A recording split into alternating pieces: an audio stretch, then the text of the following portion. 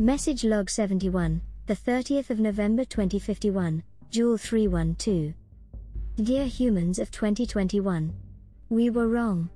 We believed that by focusing solely on the future of their children, we could persuade adults to take immediate action on the climate crisis. However, nearly 2 years of warnings from us have done nothing to change your short-sighted complacency and disregard for your children or the descendants who rely on you for leadership. Nothing has changed up here in the 2050s, which tells us we have been unsuccessful in our efforts to stop what is coming. While we still believe the only way to fix the devastated world we live in is by building humanity's collective character in the 2020s, we may have been wrong on whom we hoped would lead the fight.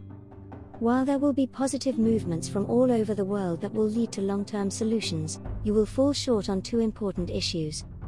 1. Your terminology is incorrect. The mission should not be to achieve sustainability.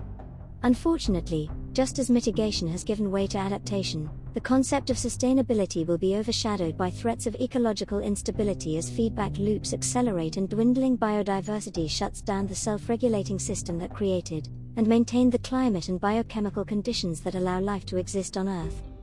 The second, and more pressing issue is how you react when you awaken and realize the truth.